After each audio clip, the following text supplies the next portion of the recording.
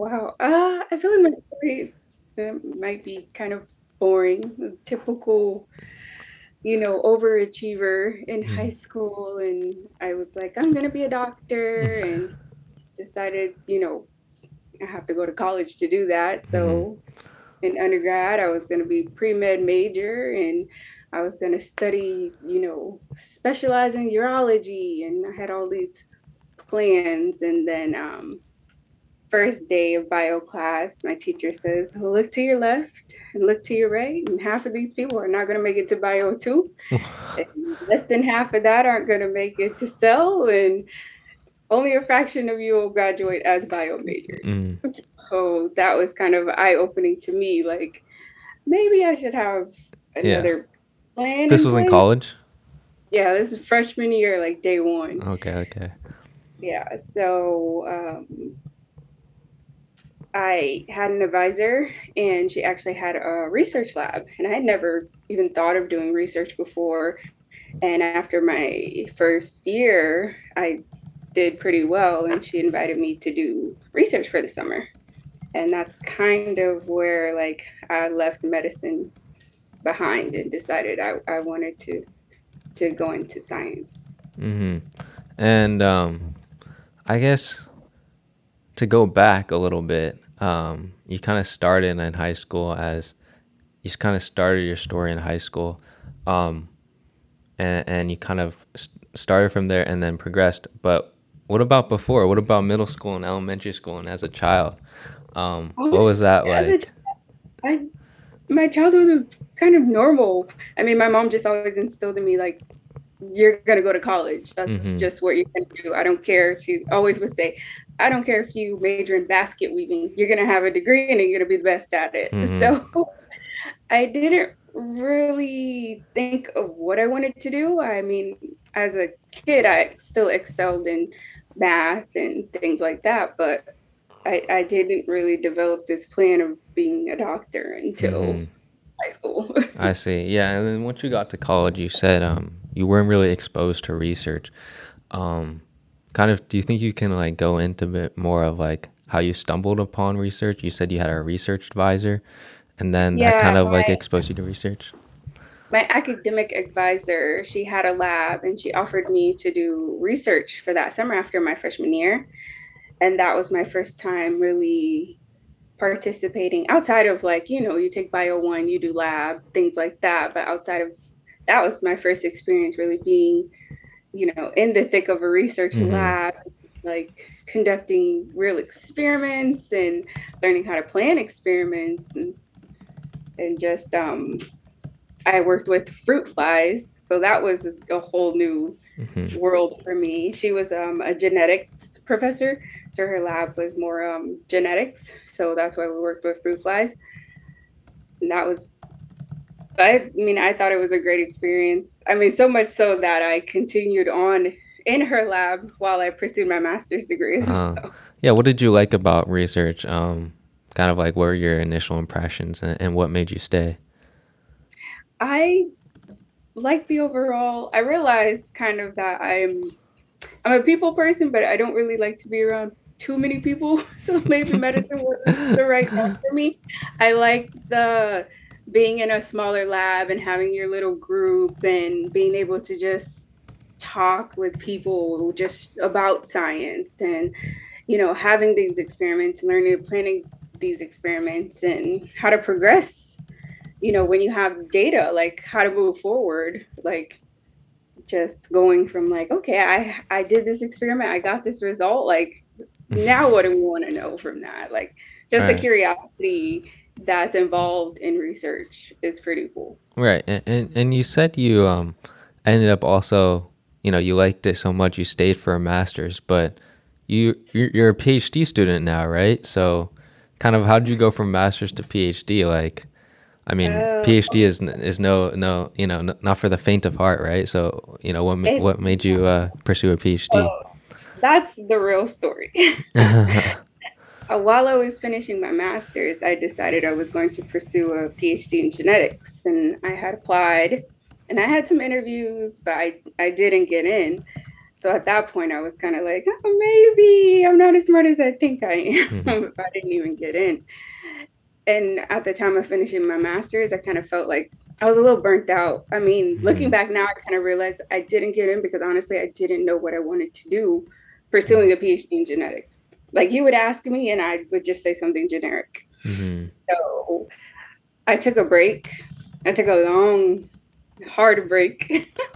I decided that I needed real world experience. I wanted to Mhm. work and, and just learn different things. And at that moment, I was like, no, I don't think I ever want to pursue a PhD. Like, honestly, that's where I've Mhm. like, master's is good enough. Yeah. Like, I can still do research with a master's.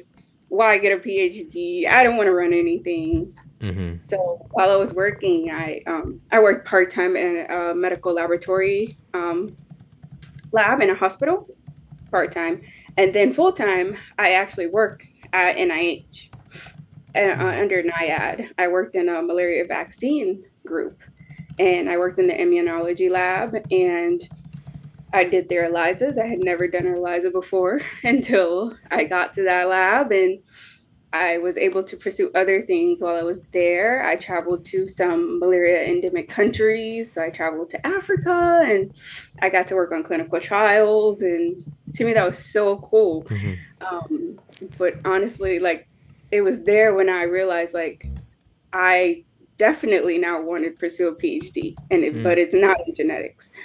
I want to go into infectious disease. I see. And NIAID is allergy and infectious diseases. Is that and that's like a sub branch of NIH or kind of Yes. yeah, So you okay. have NIH, and then you have its different institutes, and I had one of the institute national NIAID National Institute of Allergy and Infectious Disease. And what about being a part of NIAID and working with NIH and going to all these different countries? What about that made you want to kind of pursue a PhD and do research? I think it was there where I kind of like re fell in love with Hmm. doing research. After my master's, like I said, I was so burnt out and I was just tired and I didn't know where I wanted to go. But like just doing that, it kind of helped me realize like, no, I can do a PhD. Like Mm, I want to do a PhD. Like, and I'd be good at, being a leader in the field of infectious disease. mm. But also just being able to travel to the different countries and just seeing what's all involved, it really just put that spark back in me. Instead of kind of, would you say, after your master's, you kind of PhD just seemed like the most logical thing to do, or kind of, what was going through your head after completing the master's and pursuing a PhD, kind of? It was more so because of I was also working part time in a medical laboratory. I also realized like I wanted to be a lead over medical laboratories, and then that's when I realized I could merge my two, like my research side and my clinical background side. And pursuing a PhD was kind of like the logical next step in becoming like a clinical laboratory director. I see. I see. I see. Cool. And then, I guess during your time working with NIH and being a part-time at the medical laboratory in a hospital, did you ever explore other career paths, or were you always kind of, because there's so much out there, right? It's not just research, right? Um, kind of, did you explore, did you look into other things? I did. I would look into like infectious control, like an infectious control preventionalist. And I mean, you don't have to have a PhD to do that. Hmm. You can have a nursing background to do that. You can have most people who work in a medical laboratory, they have certifications. You could just have your certification as a medical technologist to be an infectious preventionalist. So I thought about pursuing that as well. But then I still just kept coming back to like, no, I know I can be a great director over a clinical laboratory or a public health Mm. laboratory. So Yeah. there were other things I looked into. I even still was like, well, maybe I could be go to medical school. Like, Mhm. 'cause I feel like that's in the back of most PhDs' minds, and they're like, well, maybe I could still be a MD. And I was like, no, I don't want to do Yeah, yeah. that. And I think another thing I'd like to touch on is that you're part of the excuse me, you're part of the GPP program at NIH, and you're also a PhD student at George Mason University. Kind of what's the what's that about? Can you explain kind of what the program is, and how you got into the program? What was the process like? What are the Yeah. benefits? Yeah. So NIH has the GPP, it's the Graduate Partnership Program, and they have two different tracks, kind of, in a sense. The first one is more so like you apply to a university that is already established with the connection of GPP, like Brown or Georgetown, things like that. Or you can apply to a PhD program and then pretty much just reach out to a PI at NIH and see if they're willing to do an individualized partnership through GPP. That's what I did. I had already gotten to George Mason, so I'm at George Mason doing my PhD in biosciences, and my concentration is microbiology, infectious disease. They had some good research going on at George Mason, but I knew because I had been at NIAID and I knew the research that was going on, I knew I still would have wanted to be able to do my research within NIAID. So I reached out to the connections that I've made over the few years of working there, and I found a really great lab that was doing some really cool science, and they had the funds and they were willing to take me on as a graduate student, and that's how we did the individualized GPP application. And was that application process pretty simple? Like once you reached out, it was just kind of like a formality. You just kind of have to like Yeah, fill out the pretty much. forms.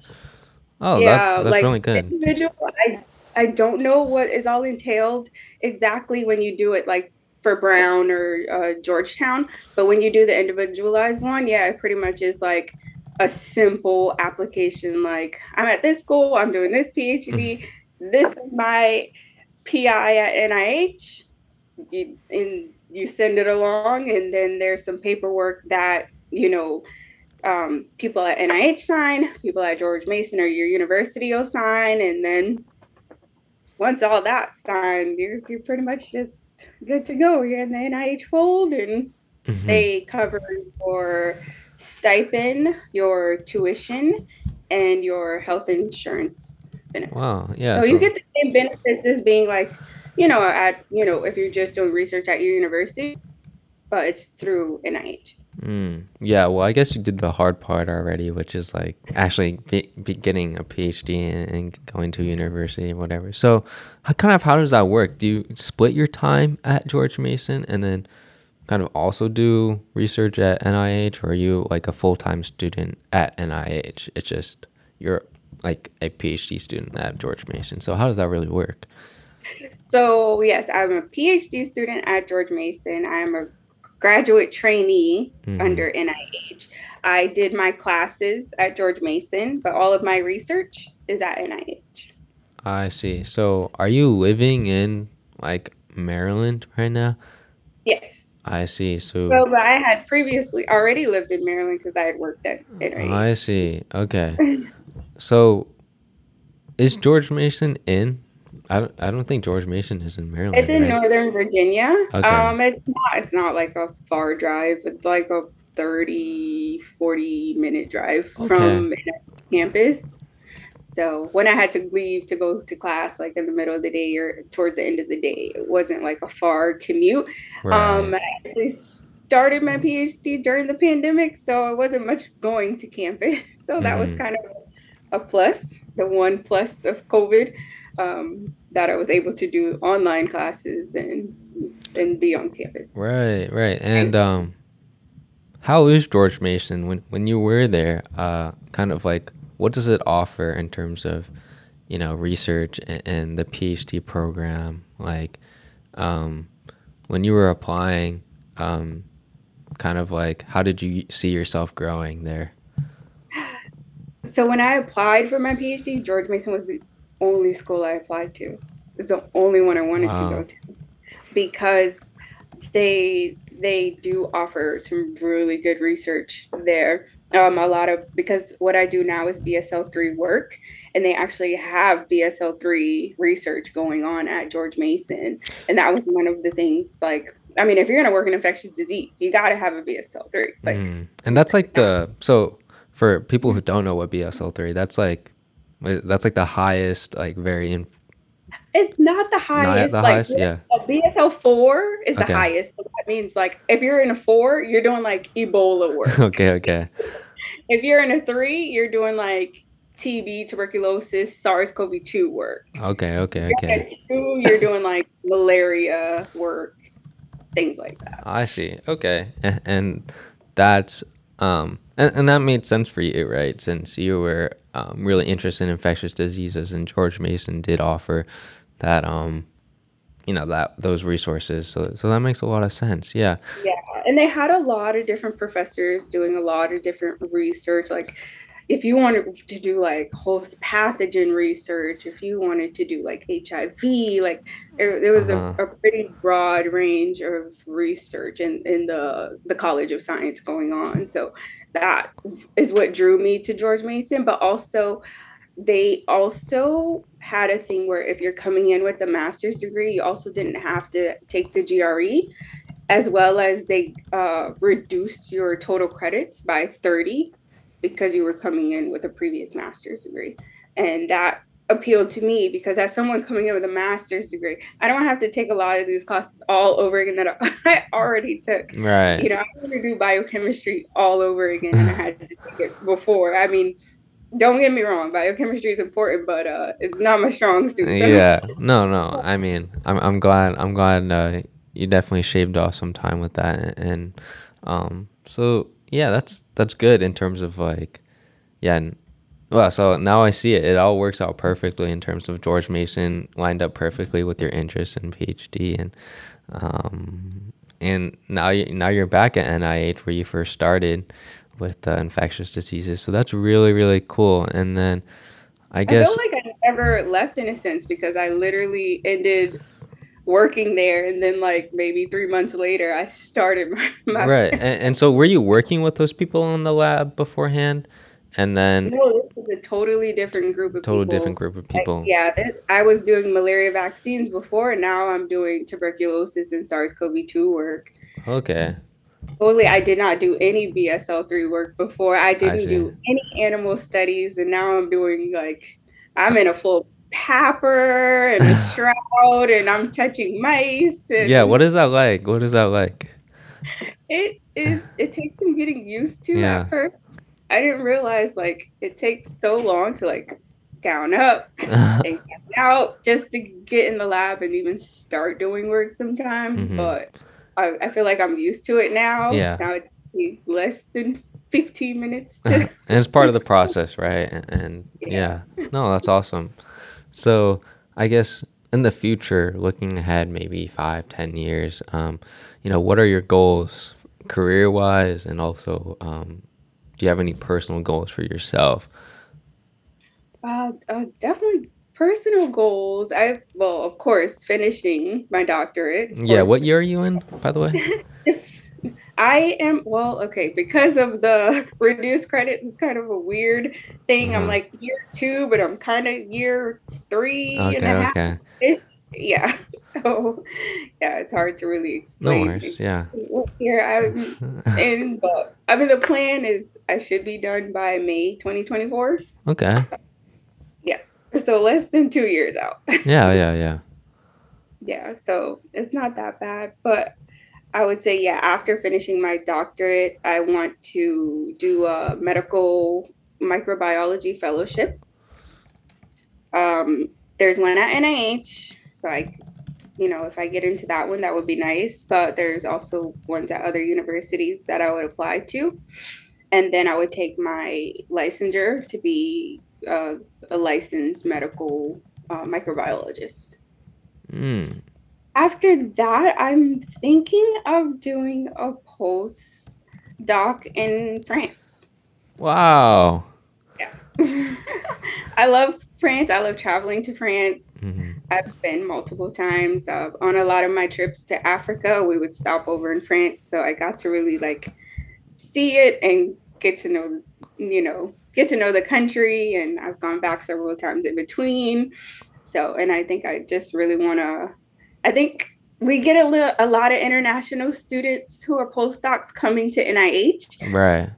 I see their appeal of wanting to venture out and come to a different country and do their postdoc. And I feel like us as an American, we should do the same. We should Hmm. do a postdoc in a different country and just get that experience and see what research is going on, like in different parts of the world. Yeah, experience it, right? You're gonna be Yeah, going to school anyway. Might as well do it in a different country and get those experiences. exactly.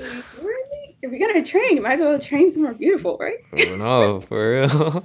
Walk out, look at that Eiffel Tower, have a glass of wine and some cheese. Like, man, Right. So that's the dream, right? just look how the things do. Yeah. And then kind of looking back, um, now that you're kind of, you know, you went to college, you got your master's, applied, didn't get in the first time around, took a break, and now you worked a little bit at NIH, also at the hospital. Now you're actually a PhD student and working back with the NIH. Kind of looking back, would you have done anything differently? Um, Honestly, no. I think things worked out so nicely. yeah. If I had did anything different, it wouldn't have worked out. I mean, Mhm. and plus I got that time to travel and see the world and experience some things and save up some money and I bought a house and There you go. Yeah. so I don't think I would do anything differently. Mhm. For me, no. Yeah. Do you ever think, kind of like looking back, like, oh, like what if I have done this? What if I did this differently? Kind of what your life would look like. Do you ever kind of like shower thought that?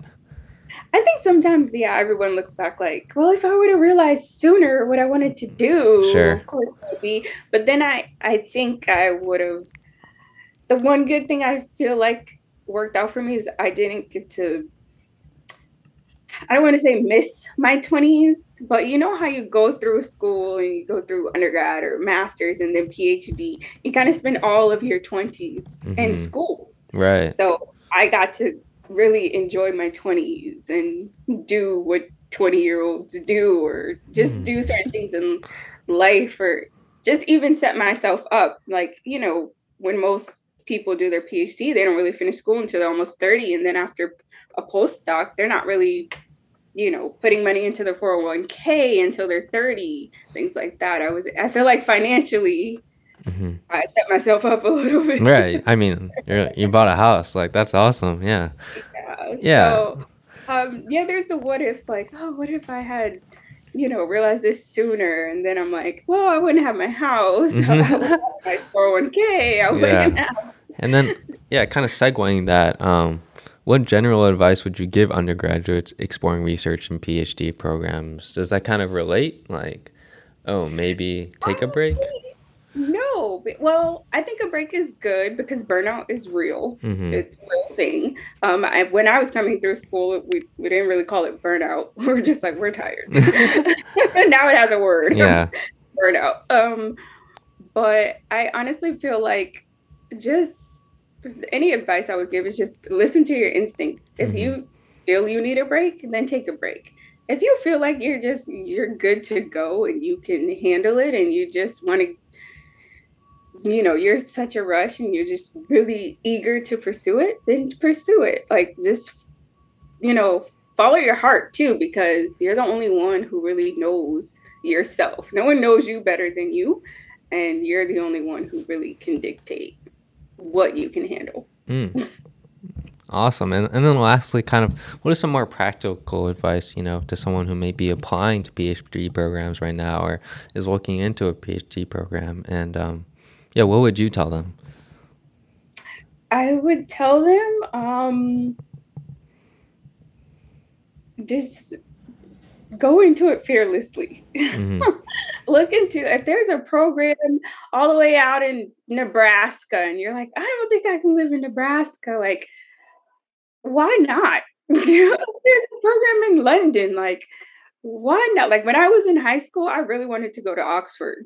My mom would not let me, but I really wanted to go to Oxford. Now I tell her, I'm like, I can go anywhere I want. You can't tell me.